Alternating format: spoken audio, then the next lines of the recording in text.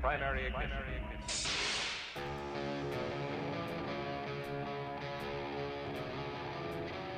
This is the way.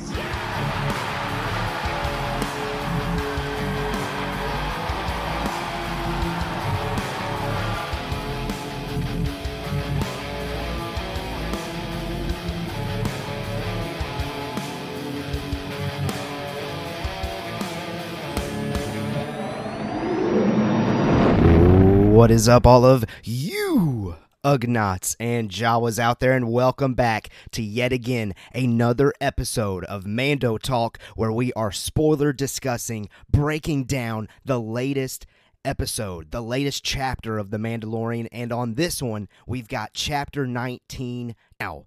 Big shout out real quickly. I want to say thank you so much if you checked out last week's podcast episode. The numbers on that, on the audio waves, was hot. So thank you so much for checking that out. And I got to also thank Zach Horvath for being a part of that, because I think that helped. And guess what? He's back. Zach, I'm back. What's up, man? What's up? What up? Yeah, man, I'm back. So glad to be here. I love talking Star Wars, especially The Mandalorian, and especially with you, sir. So happy to be here. Yeah, well, we've got a very interesting chapter of The Mandalorian to break down. I think it's safe to say this one, I think, hit people differently depending on who you are and what you're looking for out of The Mandalorian. So there's a ton for us to discuss on this episode. And of course, at the back end, after we do our breakdown, we will talk to you guys over on Twitter at Mando Talk and Discord. You reached out to us. You gave us some things to talk about, so we'll definitely do our due diligence with that. Before we get this started, I do want to do our plug. Make sure you subscribe wherever you're listening, YouTube, Spotify, Apple Podcasts. Hit that subscribe button. Give us 5 stars. Give us a rating if you're on podcast platforms. Give us the like if you're on YouTube. Do all those great things to help this continue to grow, and let's keep cranking these things out. I'm having so much fun. It's so good to be back home, and let's continue that ride. And we'd appreciate it if you're joining us with the ride. All right. Let's get into it, though. Chapter 19, titled The Convert, was directed by Lee Isaac Chung and written by Noah Clore and Jon Favreau. Now, I did not have the opportunity here to figure out the past of this director, but I do know Noah Clore wrote a lot of Book of Boba Fett episodes, so I know people in the fan base were expecting or speculating that if we're going to get Boba Fett, it's going to be now. That didn't happen. I was okay with that. What were your takeaways just of the direction of the writing in this chapter, Zach? The writing. How about I give my overall? Yeah, do overall. That. Sure, is that okay? go for it. And then That's I can fine. dig into specifics. Yeah. I just don't want to do specifics and then overall. You know what I mean? Yeah, I got you. So overall, I would say it was fine for me. I'm one of the ones that I'm on the back end of the it hit you a certain way. Mm-hmm. So as for the writing and the directing, the writing was cool. Like, I was interested. It didn't hook me. Okay. That's my issue with this episode. And that's the thing it had to do, frankly. Like, it hooked me at first and then lost me. Yeah, So that the beginning and end of this is dude, banger. I almost wish Banger. we didn't have the beginning and end, Really? because Okay. it just made me go, I want that. I Mhm. don't want whatever this show is that I'm watching now, Yeah. because I didn't even remember the girl. Okay. I didn't even know who that was. Okay. And I remembered him, and I was like, okay, is he bad still? Like, I don't know. It just didn't work for me as a total thing. Did I not like it? Definitely not. Like, it was fine. That's Okay. why I said it was fine. But the writing was a little weird, and like, why are we talking about this now? And they didn't even really give us any answers for like the cloning and whatnot. Yeah. All right, let's dig into it. What's your take? Yeah. What's your take? No. I was with you there at first. I thought it was, and I texted this to you. I think it's funny. This is the dad joke of me coming out. It was jarring to me that we paused on The Mandalorian there, and we visited Dr. Pershing. But I gotta say, after a second, and then I needed a third watch with this one, I really appreciate what I think they're doing with this. So really my enjoyment of this episode is my anticipation of what I think is going to come of it. So I think we definitely do have different takes on this. At the end of the day, I really enjoyed the world building aspect that this one took the time to do. But it's okay that we have different opinions and it hit us differently. That's what makes this so great. So if you're somebody listening that is one way or the other, you're being represented right here on the podcast respectively. That's what we're going to do here. So let's go ahead then. Those are kind of, that's my overall sense. I really, really dug this one. Zach, you said it was fine. That's fine. Let's do it.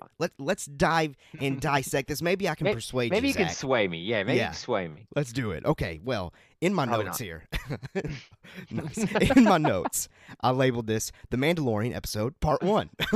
Okay, let's get into it. Bo-Katan is still deep in thought from seeing the Mythosaur as Din Djarin awakens, with Grogu right by his side. Din declares himself Mandalorian yet again and scoops up a capsule of the living waters to seemingly use as proof for the armorer. Bo-Katan says she saw him become a Mandalorian again, but even more importantly, she asked him if he saw anything in the waters that was alive. He did not, and she does not inform him of what she saw, and the three of them depart the planet. Couple of takeaways here. Few takeaways. Din does confirm he just fell because he didn't know it was that deep. So that was something we talked about last week. That admittedly a little clunky last week. I was good with the explanation though. Number 2 here, it was very wise of Din to get a sampling of the living waters because no one and no shot is anyone in the Children of the Watch going to trust Bo-Katan off word alone. So that was very wise of you, Din. I didn't know the armor had this magic Dumbledore like potion sensing thing. Looking at memories there, through tears we'll get type there for situation sure. here. And the last takeaway from this moment, my theory from last week appears to be coming together as far as Bo-Katan seeing this as an opportunity to lay claim to the Mandalore throne and title for herself. So it was at this moment I was like, oh boy, we getting it. We getting it with this one. All I could think about was you in that moment. I'm like, this dude called it, man. And if you haven't listened last week, go listen. He called it. He said she's going to keep it to herself. Like, or she could, I think is how you worded it. Right. Great call on that, because I didn't take it as her saying like, all right, I'm going for the throne or anything. I just took it as her letting it marinate a little bit. Like, what do I do with this information? And I, especially by the end of this one, I think I'm with you. I could see how she's like thinking about it still. Yeah, I didn't take it as like I'm not going to tell him, ha ha ha. Right. I took it as because she was very cautious when she's asking him like, what'd you see down there? Right? Like, did you see anything living? And he's like, oh yeah, I slipped or whatever he says. And I was like, all right. So this dude who's like survived everything walks in water and slips to the bottom, but whatever.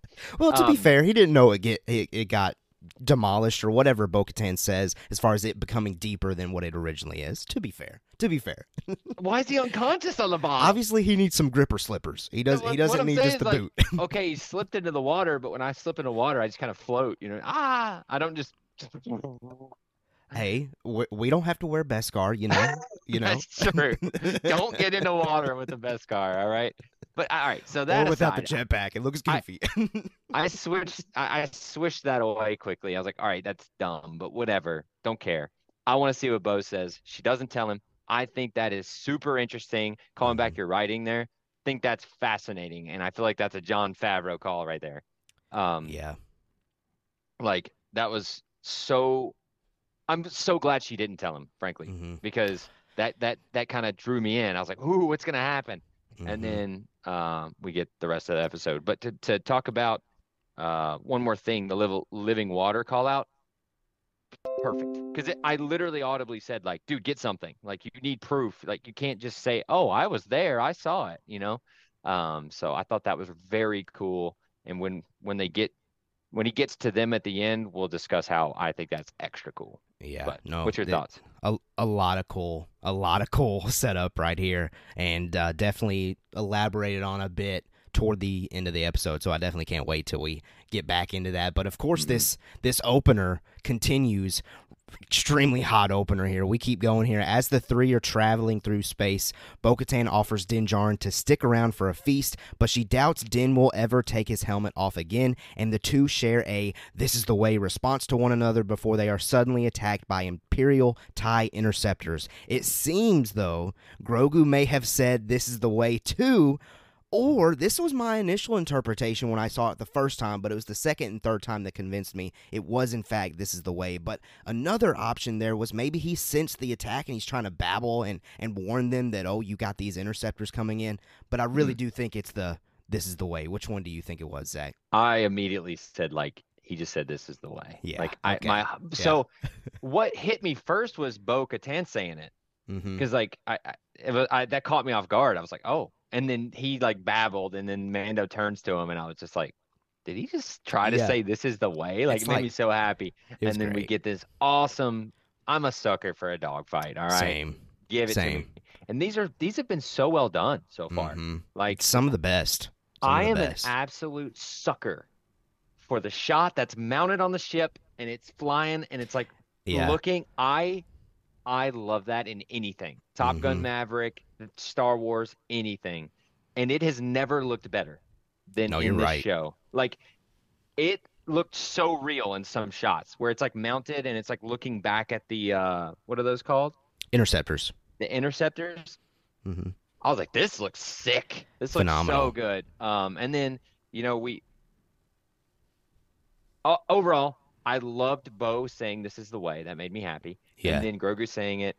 Every piece of this, loved it. Yeah, it was great. The setup of this dogfight was fantastic. Now, they are approaching Kelvala when these interceptors do attack. Din Djarin leaps out of Bo-Katan's ship to hop in his N1 since he's struggling to take them out using the Gauntlet's defenses. The TIE interceptors fly past Din Djarin as he's descending in air, and Din safely makes it aboard his ship. One of the interceptors stays on him, and Din ends up taking it out with a pretty cool maneuver, I might add. It reminded me of, I think it was Michael Keaton, Batman. He had like a little ship that he went up there, he let it die, and then went back down. But anyway, this sequence was just absolutely sick. And anytime Din Djarin does stuff like this, it immediately makes me think of Favreau's connection to Iron Man. Of course, he directed Iron Man 1, and I believe he directed Iron Man 2.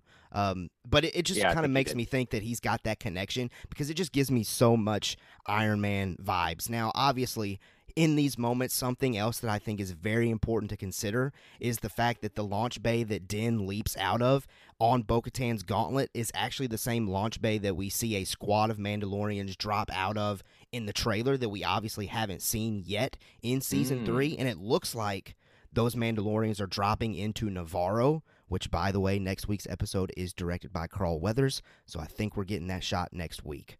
But anyway, I digress for that right now. You'll hear from me next week on that one. Zach, what did you think of the Iron Man vibes, Din Djarin's flying sequence here, and then we'll definitely get into Bo's sick maneuvers as well. Well, just following along, I think all this is awesome. I thought it was hilarious that he like clunkily falls and then lands and like acts all like, "Oh, I got this," and then he gets in, and I just loved everything about all of this. Every piece of it. I just couldn't take my eyes off the screen.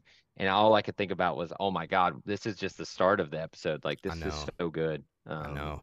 Now, I thought it was amazing. That maneuver of Bo-Katan, as far as the whole flapping of one of the wings to get the gauntlet to do like a quick zero-turn lawnmower kind of action, my gosh, it was absolutely pristine, in my opinion. And this is when I noticed and had the realization that this is a top-tier dogfighting sequence, not just for The Mandalorian, but for the franchise itself. It was just shot so well, and I think you've already kind of hit on that. Yeah, the graphics were incredible. So is it a cliched thing? Yeah, 100%. This whole like, I'm going fast, quick turn, kill, or whatever. Yeah.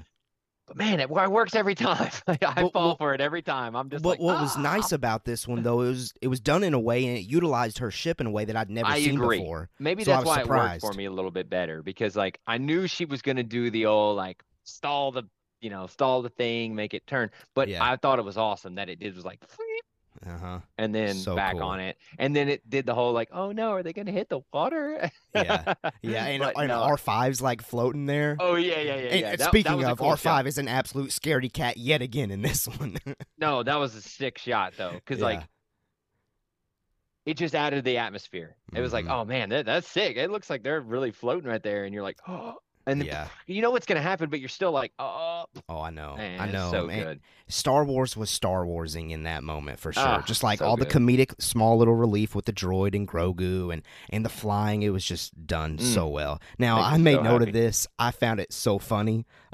After the mission's complete, I love how Din, at least in my opinion, I thought he was trying to impress Bo by saying he didn't get a single scratch on the N1. I thought that was Oh, kind of funny. And she oh, immediately 100%. follows up by saying, well, we need to bring the ship in just to be sure. What are you trying to do there, Bo? What are you trying to do? Yeah. I don't know. I don't know. Just speculation. Just Oh speculation. no, no, no. I think that was a little competition there. A little like, Yeah. well, I ain't got a scratch, so Yeah, I so thought I that should was lay awesome. claim to the Mandalore seat, Well, girl.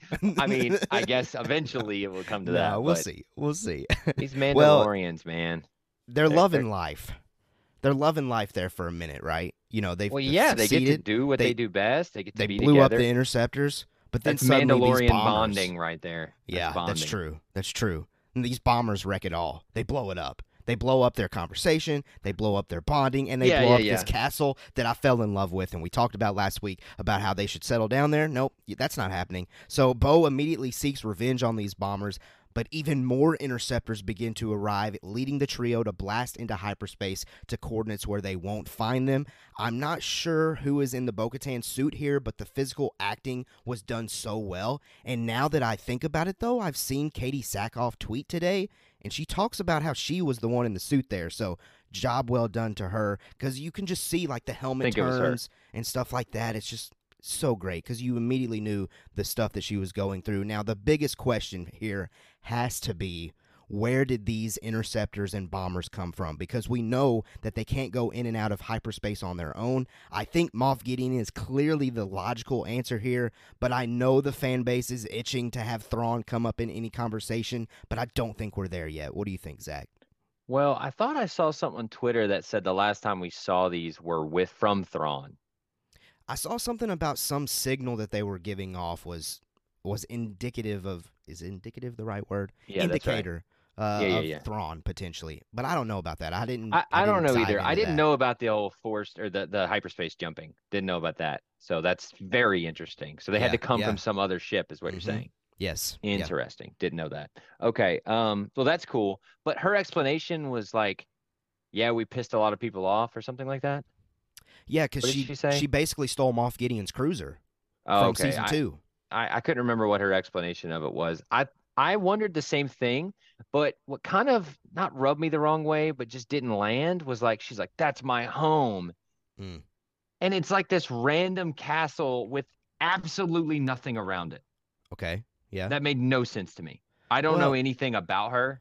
So I'm like, okay, that's your home, but there's not, yeah. wouldn't there be like a city or I like, I think she views the Mandalore system as a whole kind of like her home, because she talks about interesting? while she's flying, she's talking to R5 and Grogu that she used to fly these cliffs as a kid. True, true. And I I mean, so just, that line it was just immediately made weird. me feel like, okay, she's got some connection to this place prior to season 3. I was expecting to see like this whole world around there, and they Mm, just like blow up this one castle that she's the only person in, and that's yeah, the only like it was just it's it was a weird shot for me because I didn't feel it didn't hit me like oh right. no.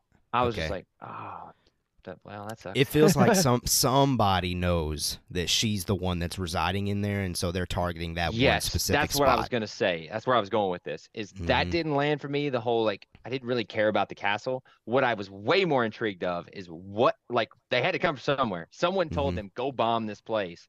So I Hmm. want to know about that, and I assume Yeah, that's what we're gonna lead into here. I think But so. I just thought that was very interesting in itself. Yeah, This whole front end, man, awesome. I fantastic, loved it. phenomenal. Well, we pause on Mandalorian. And we go to Rangers of the New Republic, in my opinion. I feel like the middle third, middle third, really like middle No, half, like like the entire episode. 85% of the episode. Yeah. Yeah. We kind of, I just feel like this is a look at what that show could have looked like had it not been canned. But I still, and again, I'm still someone that appreciates the fact that we do this in this episode. So let's dive into it and see if we can discover some things. So we go to Coruscant. Dr. Pershing is speaking to the masses in the arena where the tragedy of Darth Plagueis the Wise was told in Revenge of the Sith. So that was absolutely fascinating as the prequel lover that I am. He has Didn't even know gone that. through a... Oh, yeah, I knew it immediately, man. I started freaking out. I'm fangirling over there as soon as I see the steps.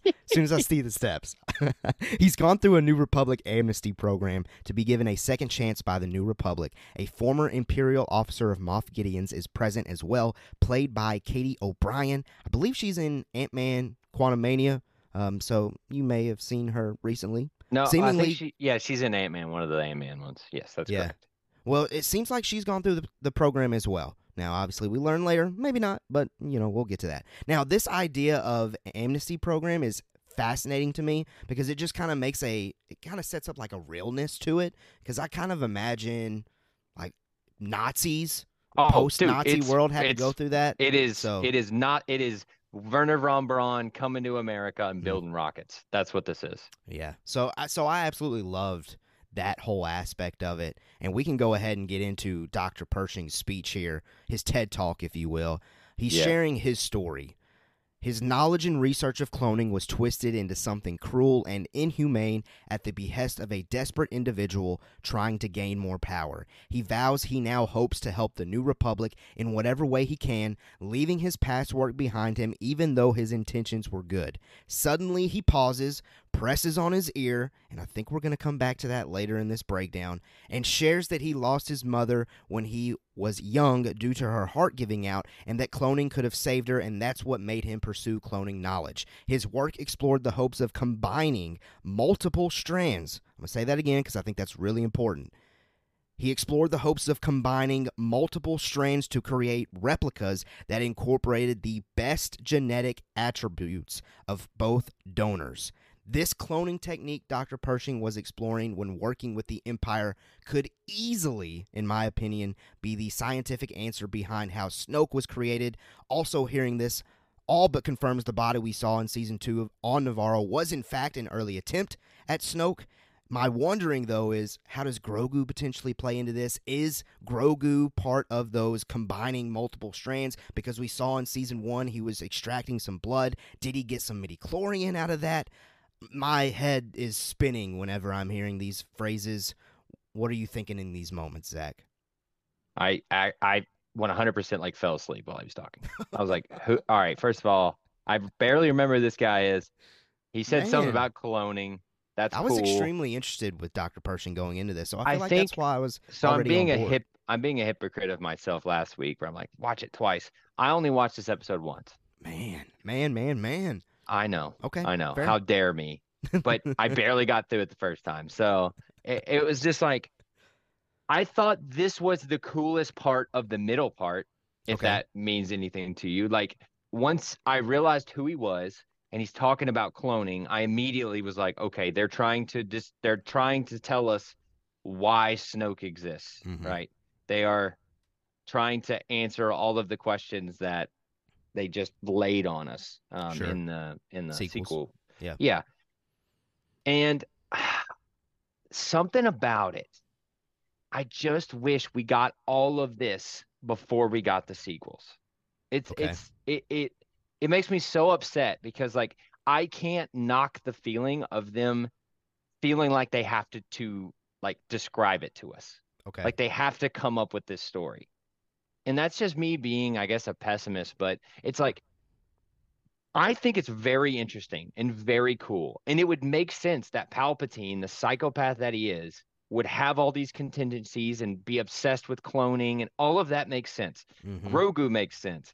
I saw someone connect Omega from Bad Batch to Grogu and talking about her being a clone, but she's not. She's the first successful non-replica clone. Sure. Yeah. And then Grogu maybe being a clone of Yoda. That's not the case. I'm just saying him being a piece of Yoda's kind, right? And then her being a successful clone, put that together, you get Snoke, and then you get Palpatine, right? Okay. So I just thought, oh, that's very interesting. Yeah.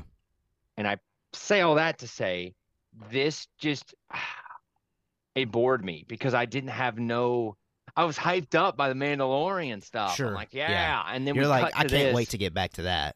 and then I have to wait the whole episode to get back to it. So it's like this feeling that never left me, and I think Okay. that's why I say it was fine. That Yeah. was a really long answer. I'm sorry, but that this is just fascinating to me, the Mhm. cloning stuff, and I thought we'd get more of that here. I thought we were Yeah. going to get into the cloning stuff, but no, it's just him walking around.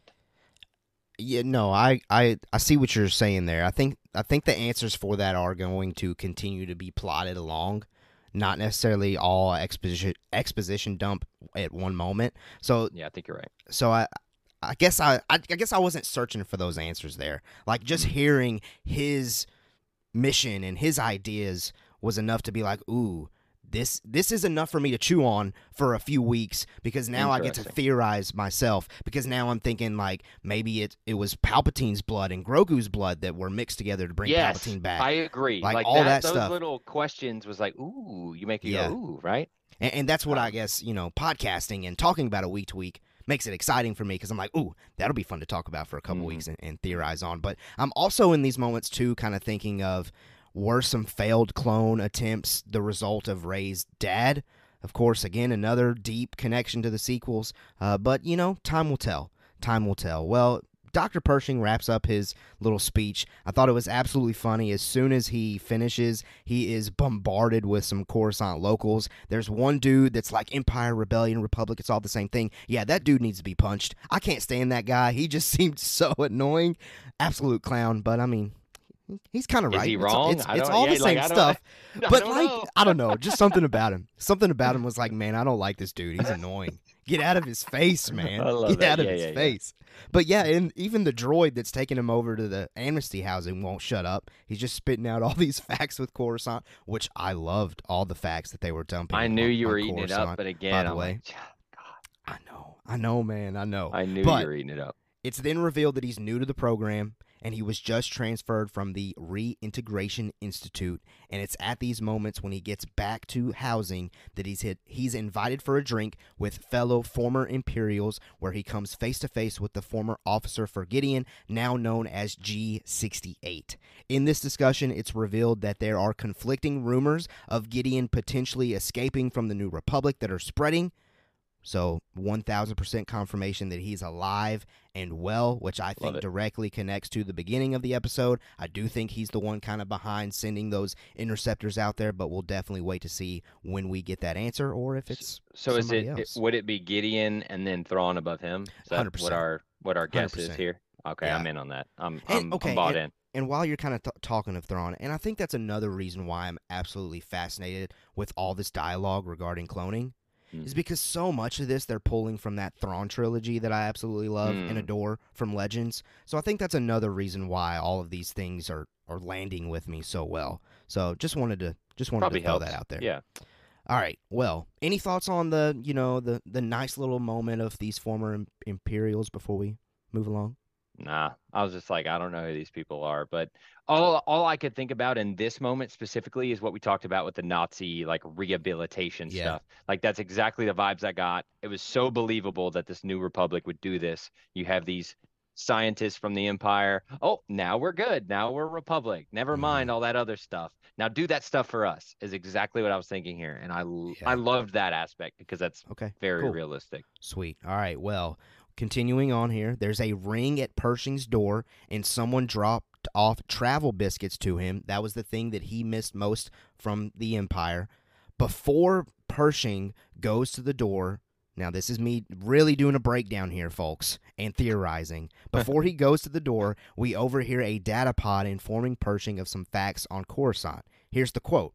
Thousands of layers of buildings and skyscrapers cover the entire planetary surface of Coruscant. Because of this, Coruscant is one of only a handful of city planets known as Ecumenopolis, maybe that's how you say it, I can't remember. Though Coruscant is often referred to as the center of the galaxy, it's not precisely located at R, then it's cut off by the doorbell. Now, this is where I'm theorizing heavily and had a lot of fun with this, okay? So bear with me, Zach, and bear with me if you're listening.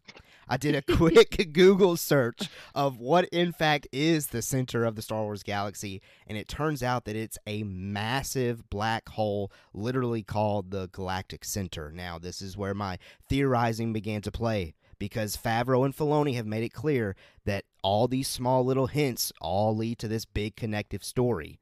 We've reported on this show about Bespin Bulletin hearing that the Ahsoka series, maybe even Skeleton Crew, travels to a new location in the galaxy called the New Beyond. What if to get there, and bear with me, this is wild, what if to get there you have to travel through this black hole? Could this be where Thrawn and Ezra are located, and that's why they can't find their way back? That's me definitely doing just wild speculation, so deep. But, just throw the shot out there and see if it sticks, yeah, see if it lands. That way I can clip it, and Mando Talk looks absolutely fantastic in a few months. I called it, baby. Exactly. Thoughts on that theory, Zach? Is it too wild? No, dude, is it too wild? Heck no. I could believe that in 5 seconds. Like if that's what happens, there's this black hole, we got to go through it to get them. All right, boom, I'm in. Like, cool. That's all I need. So, completely okay with that. When this robot's rambling on, I wasn't even listening. I was just like, "You are rambling." I'm winning you over, man. Well, no, I'm telling you my experience. I didn't mean to talk Absolutely. down on your thoughts. I want you to, obviously have your no. I didn't be happy take it about that way it at all. But didn't take that way at all. Okay, good. Like I'm just watching this in like this hungover state of just like, what are we? Like you just got over the fact of a banger opener of Mandalorian. Yes. I'm like, all right. Move this out of the way. I got you. Where are they at? You. And it just never ends. And so, let me for the listeners who are still with us for a second, let me sum up my thoughts, and then I won't say it on probably one more time. This middle section could have been done in about 10 minutes. I do agree that some of this Dr. Pershing stuff could have been slimmed down for sure. Maybe even 5 minutes.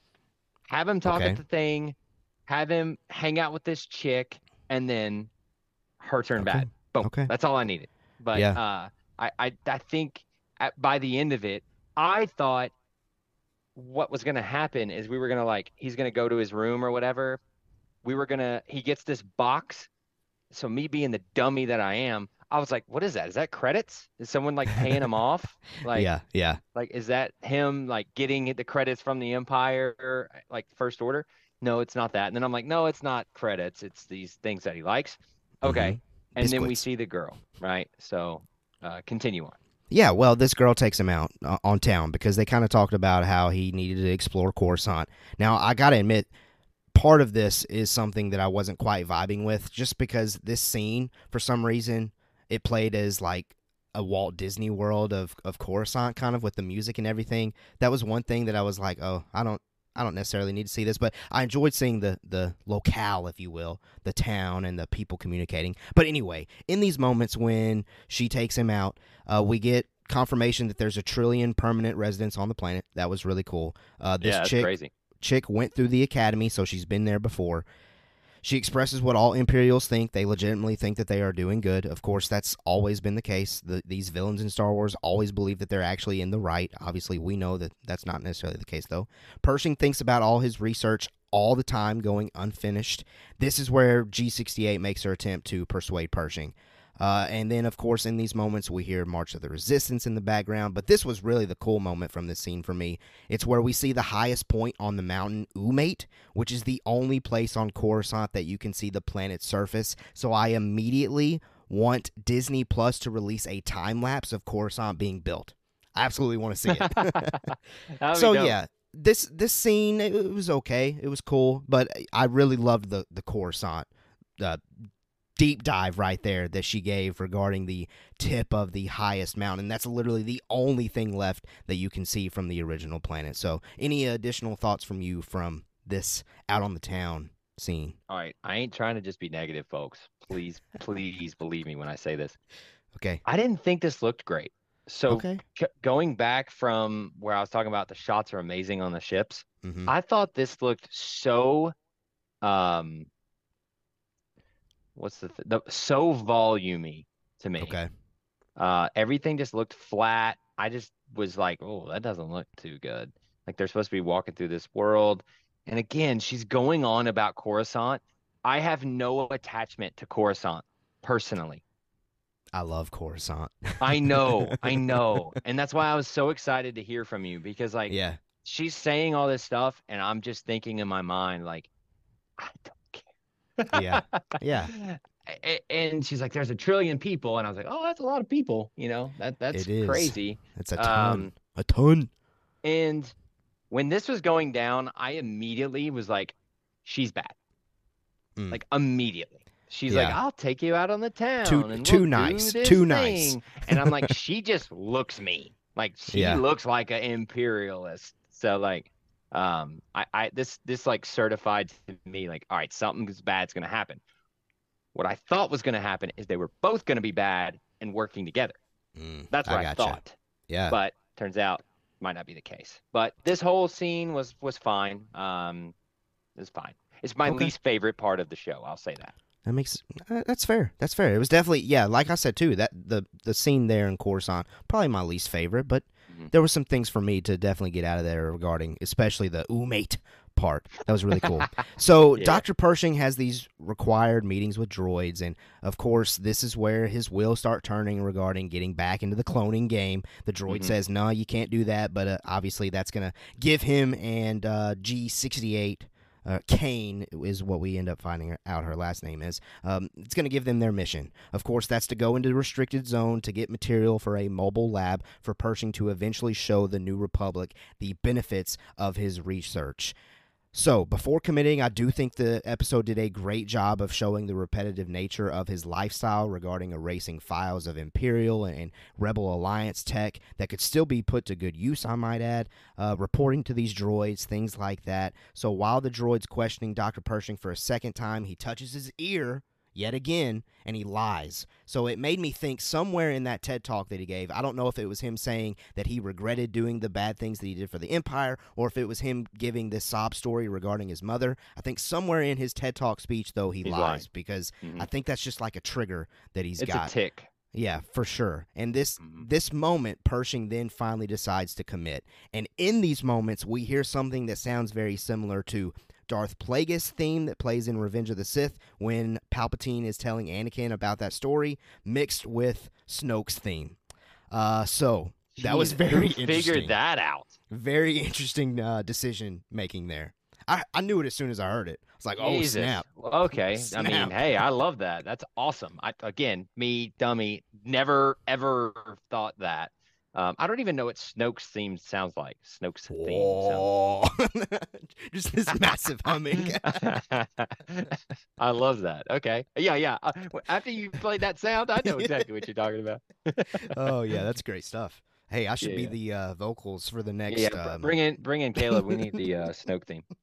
Um, for whenever Snoke makes his appearance in yeah. Mandalorian. I assume. I guess Well, it's coming, could I happen. guess. But It could happen. it is going to happen. Yeah. I guess I We'll need see to go something. back though and listen to the snippet of season 2 when we see the Snoke Mm. body, and maybe that one lines up. I didn't think to see if that one sounds similar. It probably does. Probably I have does. no idea, but that's an interesting point. No, yes, I do agree with you about the tick. Like that's Yeah, something, right? it's got to And be. me being like, ooh, he's bad. I thought he had like an earpiece in. I thought he was Mm. like listening to like, what should I say? Now that I think of it too, I think that's the ear that Cara Dune It is, shot by and it is him. messed up. I saw like because Interesting. I think I saw like New Rockstars or someone said that Oh, like okay. called that Okay. out. Yeah. Well, Look at you. we'll see. Hey.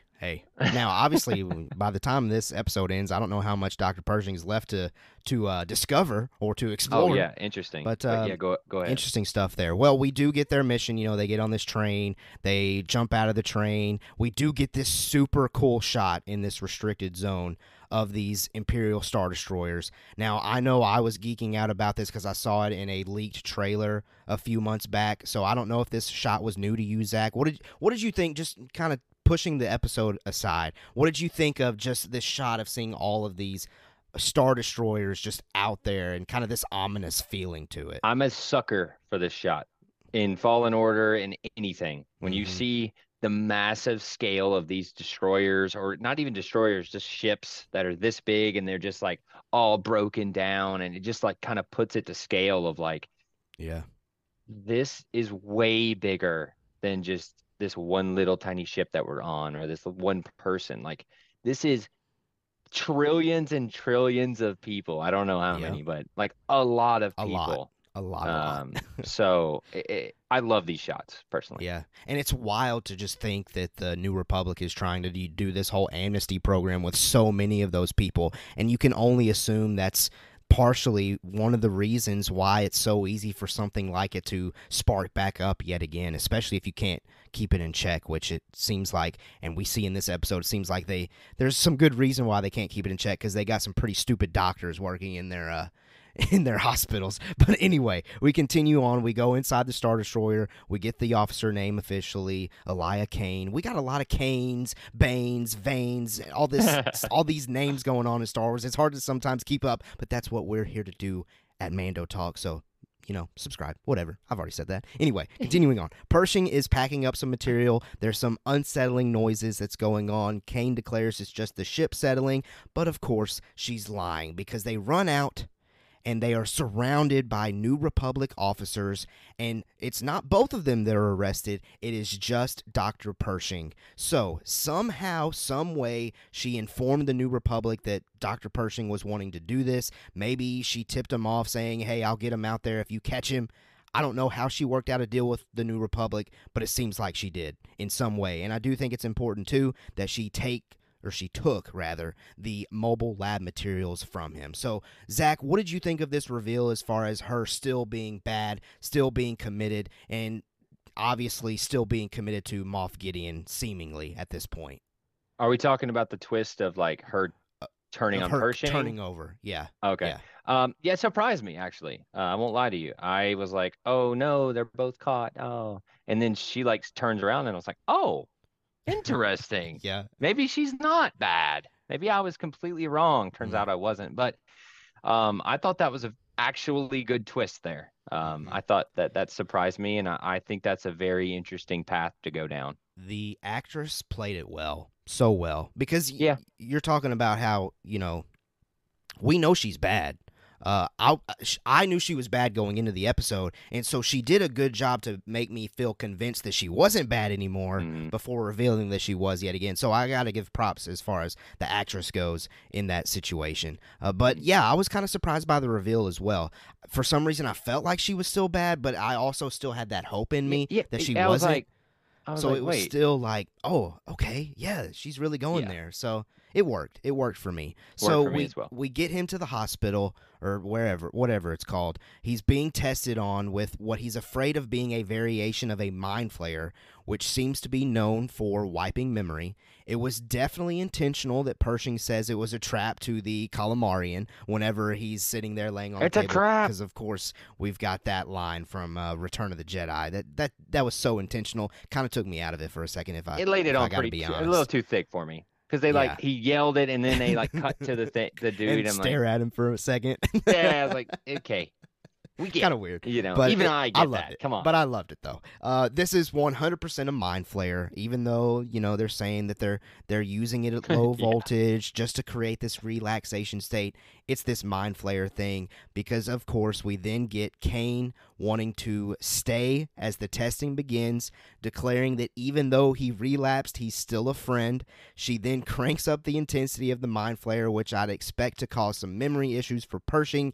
And it's at this moment that, of course, it's clear as day that Kane is secretly working for Gideon still, and she enjoys the moment with the biscuit. She's just loving the moment. She's taking it all, and it's like us going to the movie theater with some popcorn and soaking up the movie. She's enjoying this dude being tormented and tortured with this mind flayer with one of these biscuits. And it made me think, I don't think she snuck out to get some biscuits. I think she just pulled him off of a Gideon cruiser or something along the way. But what did you think of, first of all, this idiotic doctor that leaves her in there to just conveniently crank this up to 15? Yeah.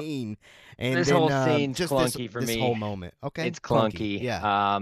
It's like, they just lay it on so thick. Like, you're one of the good ones. We finally got a good one out of this. And I'm just like, okay, she's about to do something. I thought she was going to kill that guy. But she didn't do that, which is probably smart. But, again, I was still attached to this thought of like Pershing is still bad and he's working with them somehow. So I did not expect her to start melting his brain or whatever she's doing there. Right.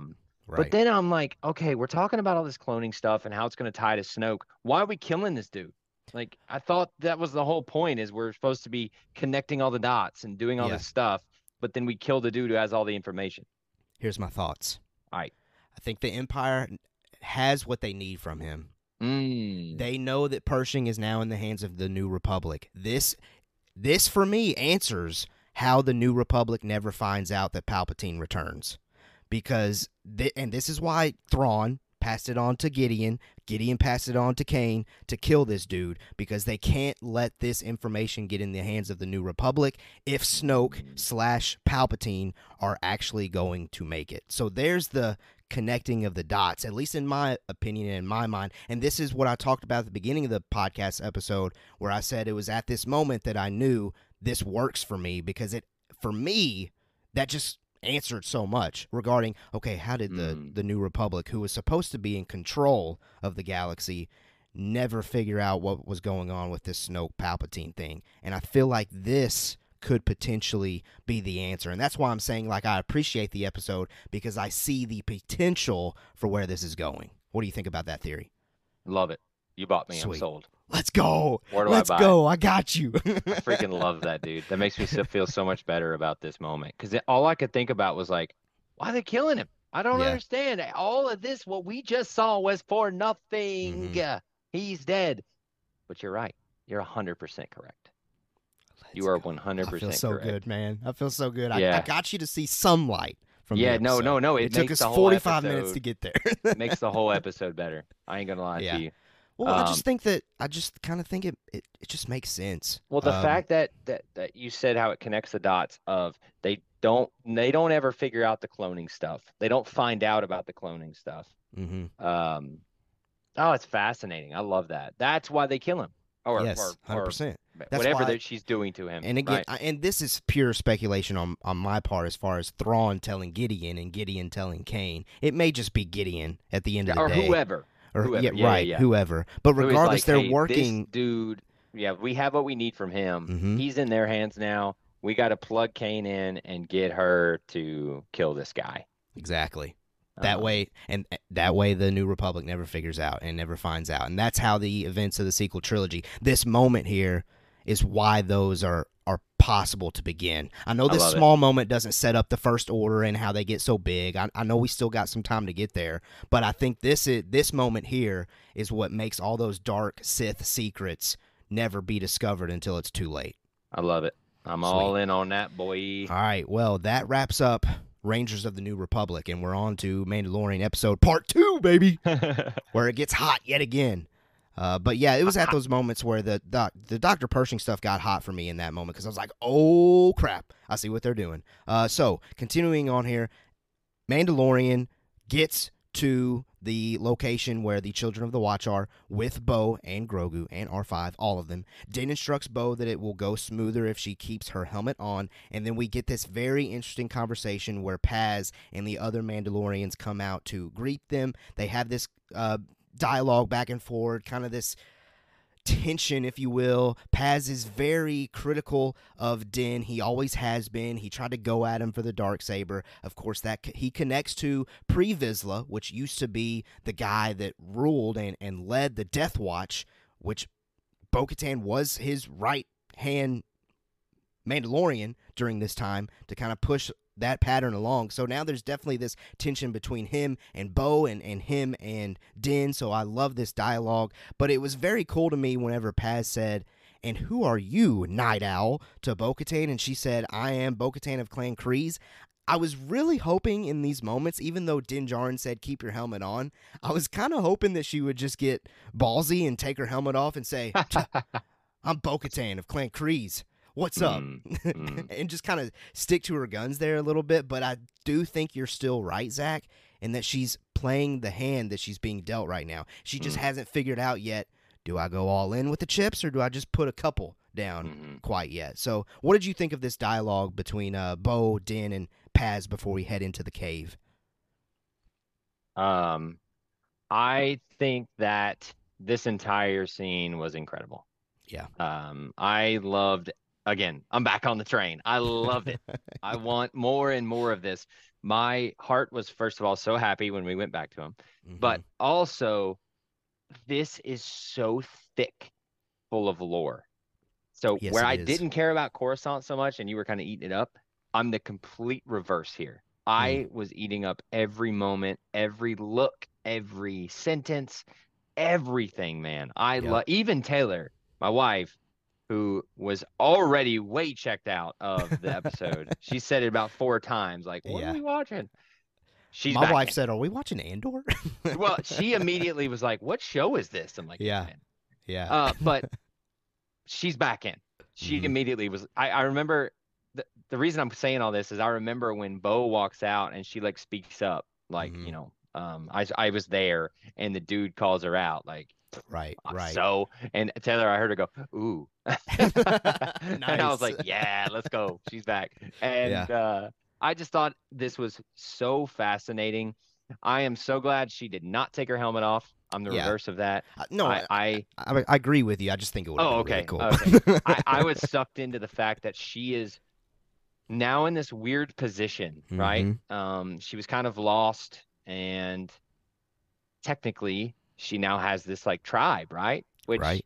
maybe she doesn't want it or any like Yeah. all the little stipulations, but she did all the things. She met the requirements. Hmm. And so I do you want me to just finish off like the entire Yeah. Go scene? for it, Or because we're I got a naturally little there. emotional. I won't lie to you. Like when she said they all say, this is the way to Din. I was like, oh, Hmm. that's awesome. Makes me so happy. But then she, lays it out for Bo, and then she says this is the way, and they all say it, and then they start coming up to her and touching her. I got a little emotional. I was like, Yeah. oh, this is awesome. This Hmm. is so good, man. What about you? Well, again, it's kind of those conflicting thoughts because I know from my Clone Wars knowledge, like I know what these children of the Watch are basing their cult, their religion, their stuff Hmm. on. It's the Death Watch, and they're so extreme, but yet in these moments, you're right. It's so touching, and you gotta feel like Bo-Katan's probably thinking, "Oh crap, this is what I've been missing. Is this Mandalorian tribe that feels like This a family?" camaraderie, this family, this Yeah. culture. And so it was at that moment too where we get because I'm clueless at this point. I'm not thinking, oh, the armor has blessed Din Djarin and say, yes, you are a Mandalorian yet Yeah. again. I'm not thinking for a second that she's going to turn to Bo-Katan and say the same thing. I'm thinking, Bo-Katan, you're going to die because you don't follow the way. Oh, That's what I'm thinking she might no, say. no. But no, she reveals that Bo-Katan Kryze is also redeemed by this creed because she jumped in the water. She went all the way in. And Bo-Katan says that she doesn't want to walk the way, or she doesn't walk the way in the past, but since she has bathed in those waters and has not removed her helmet since she is Dude, officially welcomed. It was just mind-blowing to me. Absolutely the mind-blowing. helmet, the helmet is when I was like, Yeah, this is fascinating. Because absolutely. she's like, have you taken your helmet off? And she's like, well, no. It's like, you're in. It's like I Fight Club. know. You're like, I you're know. in. Let's do It's it. now the one thing that And it did was good. made me think though is like, okay, so what's the point of the creed then? What are we saying these words for? Because they keep getting cut off. First of all, the kids got cut off. Din Mhm. Djarin's got cut off. So they're never finishing the creed, and then Bo-Katan doesn't even have to say the creed. It's not a big deal. I can get by that easily. But it did make me think of that question is, okay, maybe we don't need these words, but it is cool because now Bo-Katan, and like you so well put it, right at the out the gate, Bo-Katan has options here. And Dude. we see too, like as she's kind of getting greeted and welcomed, she looks at that mythosaur skull, so you know she's still thinking Mm, about the mythosaur that's in the back of her mind. yeah. I'm so intrigued with what this show could do, and in I that loved it, sense, dude. I am hooked for the next episode. Yeah, I don't want to ever see Dr. Pershing again. Well, maybe we don't. But I was blown away by Yeah. this ending. I did not expect it to go this way. I Mm-mm. 100% expected the whole like, oh, we're not gonna believe you. You're scum. Right. But then the flip of like, oh, this is the waters, which I think was so dope. Like Mm-hmm. her, With the testing blue, it yeah, out. that was I was like, cool. okay, that's awesome. It just like it was so believable because like there was no questions asked. right? We've talked about how it's this religion, and that's Mm-hmm. basically what it is. And what I love about it is like if you meet the requirements, you're in. There's Yeah. no like, ooh, you did this, you sinned before or whatever. Mm-hmm. It's like you're in, baby. You're And forgiven. something else too that's very interesting and that plays well for Bo-Katan is the armorer says you can leave the way at any time too, like without any Yes. conflict. If you want to leave us, leave us. But as Loved of right it. now, you're in the creed. Loved it. So intrigued. The armor so was intrigued. perfect. Yeah, Because I okay. 100% waited on conflict. And that's another thing too. Like I've been somebody that's had beef with the armor because I'm like, you're just way too by the Too book. radical, right? But You're in like these moments, you're I'm too like, dang, sticky. okay, I see you. You're But actually it's the pretty flip good. side of it. Exactly. She proved that she is sticky to the rules Right. with, Right. she's like, you took your helmet off, you're out. Well, guess what? You bathed in the waters, baby. You back in. Yeah. No other rules. You know what I mean? Like, Yeah. okay, the methods are a moot point. It doesn't Mhm. matter what they had to do. It's just they did them. They're Mhm. in. No questions asked. You're in, baby. Welcome. This is Absolutely. the way. Yeah. Let's well, do it. this Man, is the it's so way. good. One thing to point out before we I guess we will real quickly speculate on what we think Bo-Katan will do, but Okay. Paz Vizsla does not move, does not welcome Bo-Katan. He is the only one that Love has zero response. I definitely think there's going to be some conflict there. So maybe this speculation that I've been having prior to season 3 of the armor and Bo-Katan clashing Beskar with each other, I think it's actually going to be this whole Vizsla versus Kryze thing going on here, So especially what's with their their history? past. Run me through that So, again. so like I was saying earlier, Bo-Katan worked with pre-Vizsla, which was the leader of House Vizsla and also the Death Watch. But once pre-Vizsla joined with Darth Maul, and that's when Bo-Katan realized, okay, the Death Watch is not good, she bounced, and she became their enemy, basically. So, like, House Kryze and House Vizsla have this past of conflict, beef. basically. So Okay. he doesn't like her from the get. Immediately. Yeah, Right. yeah. I don't care you're in the Creed. I hate you. And you're with Din Djarin, who I basically hate. So exactly. like, yeah. All right, so kick us off. What do you think from here? What do you think Bo-Katan's move is? I gotta be honest, like I have no idea. Mm-hmm. And I love that. Like I love the fact that I don't know what's gonna happen next. I don't know where we're gonna go. Yeah. I am so excited for the next episode, especially based on how this one ended. I do think you are correct. We are definitely going to have a conflict with this Paz guy. It's voiced by Jon Favreau. Correct. Yeah. And Taylor thought that was cool, and I thought that's cool too, because you can definitely hear it in there. And I would do it too if I was him. Come on. Well, he voiced him in the animation. Yes. No, he voiced pre-Vizsla, the guy that I was talking pre-Vizsla. about. So he's voiced all these Vizsla, not all, but most of the boys. like, head honcho Vizsla. Yeah. I like it. Yeah. And Vizsla is the Darksaber people? Vizsla is the first Mandalorian that we see in Clone Wars that's wielding the Darksaber. So. Yes. All right. So it's all this glory stuff. All and then this Tar Dave Vizsla Filoni getting all Filoni-y. Yeah. Go ahead. No, I was just saying, I think it's Tar Vizsla. I maybe... Is the Darksaber? Correct. Yes. With who's the potential like using the Force and the Mandalorian type crossover thing? Yes. So cool, by the way. I could be way wrong with that. But, no, I think you are. It is what it is. I don't think you're wrong. I think you're right, but just don't take my word for it. I'm trying to do a quick fact check with that, but Well, I'll go on while you do that. Yeah, do that. I think that there is competition that's definitely going to come up. I think it's going to come down to she does the Darksaber, he rides the Mythosaur, they lead together. That's where I think we're headed here. Okay. That is my overall season take. Yeah. That's the hottest take I can give you in sense of like what's going to happen. Because that makes the most sense to me. And yeah, I really like that. I'm kind of with you as far as prediction go. I don't know who's going to ride or wield which one, but I do think regardless, at the end of the day, they're kind of co-leading this thing. Well, the fact that she whipped the Darksaber around pretty much tells me, like, all right, that's her thing. Like, I've seen interesting theories, too, about Grogu taming the Mythosaur as well, because they've established in that these stories that he's got a thing with these big creatures. So I think it's wide open, but I do think, to make everyone happy, I think Favreau Filoni let's do a Let's do a co-rallying of the Well, it makes complete sense. Mandalorians. He's the radical. She's the not radical. Or, well, she is now, but not radical. Like she's the other way. Right. And she's the dark saber. He's the mythosaur. The way he tames the mythosaur is through Grogu. We just wrote the season right there, baby. Hey, there you go. Let's do That's it. what we're here for. Well, real quickly, as we wrap up this podcast episode, let's hear from you guys. So the poll. Let's see what our audience thought. You know, we were split here. I really enjoyed it. Zach thought it was fine.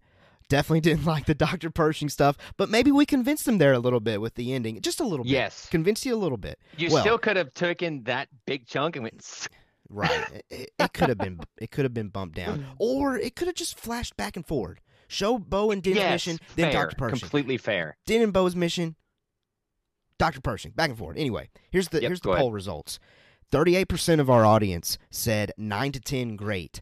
36 of our audience said 7 to 8 good. 16% of our audience said 5 to 6 okay, and 10% said 1 to 4 bad. So yeah, it's divisive, folks. There you have it. I was in the okay bucket. I voted in that. It's split. I would say good. It's not my favorite episode of the season so far. It was definitely last week's. I do think I liked this one more than the premiere, though. Gotta be honest. I liked it better than the first episode of this season. You crazy? I did. What? I like the world. I like the world building. I love the Coruscant vibes. Hey, All that's right. your vibes, baby. Whatever. Let's get these tweet thoughts in here as well. So from Blue Jedi, 5.5 for me this week, unfortunately. Bookends were great, and I agree completely with what they were trying to do. Nothing wrong with getting away from the main thread. Watched twice now, and for me, the acting and directing let the middle section down. Still buzzing for next week. I feel like that kind of summarizes your thoughts there, Zach, honestly. Perfect. Love that. All right. About the acting thing, too. Yeah. I agree about the middle acting. Didn't work completely for me. It didn't work for you.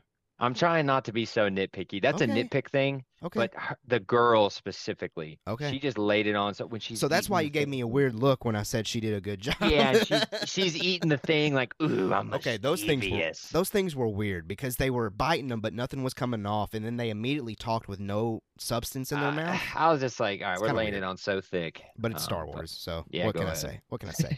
I agree. Tweeter, Yeah, Blue Jedi. Jessica Sitton. Blue Jedi. It was good. Not quite as good as last week, but that's okay.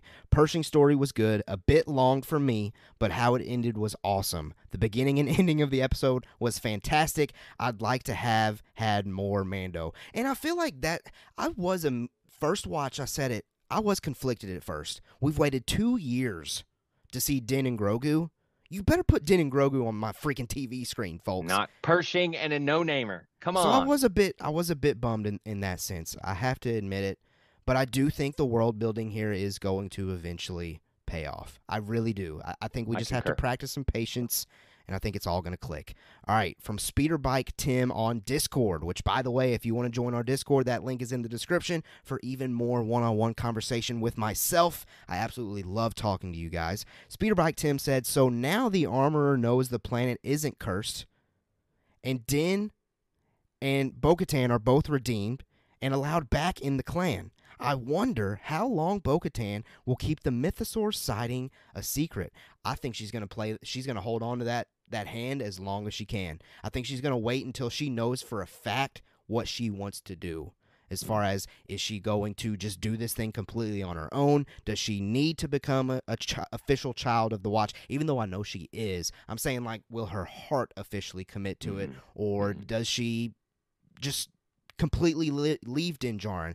I don't know, but I think she's literally going to hold on as long. And that may be our season finale moment. That may be our big reveal of seeing what Bo-Katan's going to do and how that impacts Din Djarin and Grogu's story. And that's how they segue us into the next season. What do you think, Zach? No way. It'll be way before then, I think. I think it's going to be like either next episode or the next. Really? Mm-hmm. Well, how many is there? 8? 8, like normal, yeah. So, that seems like a mid-season thing to me. Really? Okay. So, well, we do know next week, the 4th episode, it's been reported, and this is bad news in my opinion. Yeah. 30 minutes long, so it's a bummer. Bananas. That's sure bananas. A bummer. We just came off of one of the longest episodes yet that didn't feature Din, Grogu, Bo. It's crazy, dude. Again, I still loved it. I still loved it. Just want to preface that.